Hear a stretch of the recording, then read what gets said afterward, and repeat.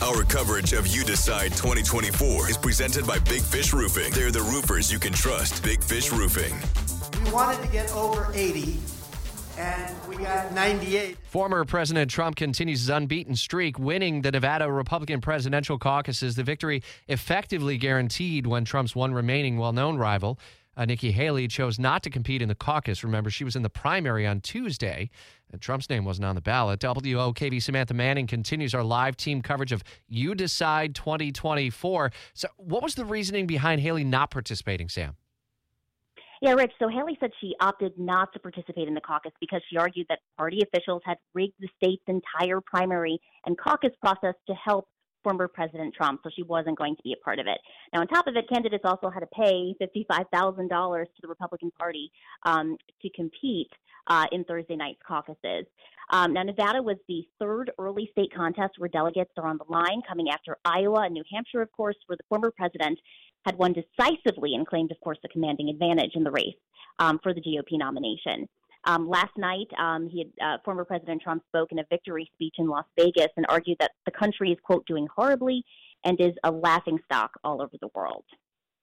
And now, Sam, the big political, next political layer comes with President Biden, who's blasting this Department of Justice report that questions his mental fitness. I'm well-meaning, and I'm an elderly man, and I know what the hell I'm doing. I've been president. I put this country back on its feet. Giving an emotional, at times angry response to the special counsel's report. Break down what the report found and how that could ultimately be a political win, if you will, on what the special counsel wrote for former President Trump.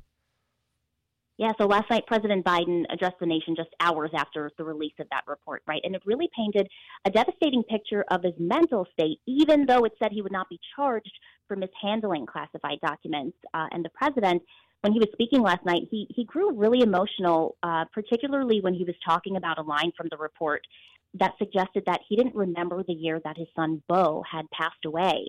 Beau Biden, of course, died of cancer back in 2015 when his father was vice president. And so the president, when he was talking, he did really appear emotional and angry about that. He said he remembers his son's death every day. So he really took that part to heart.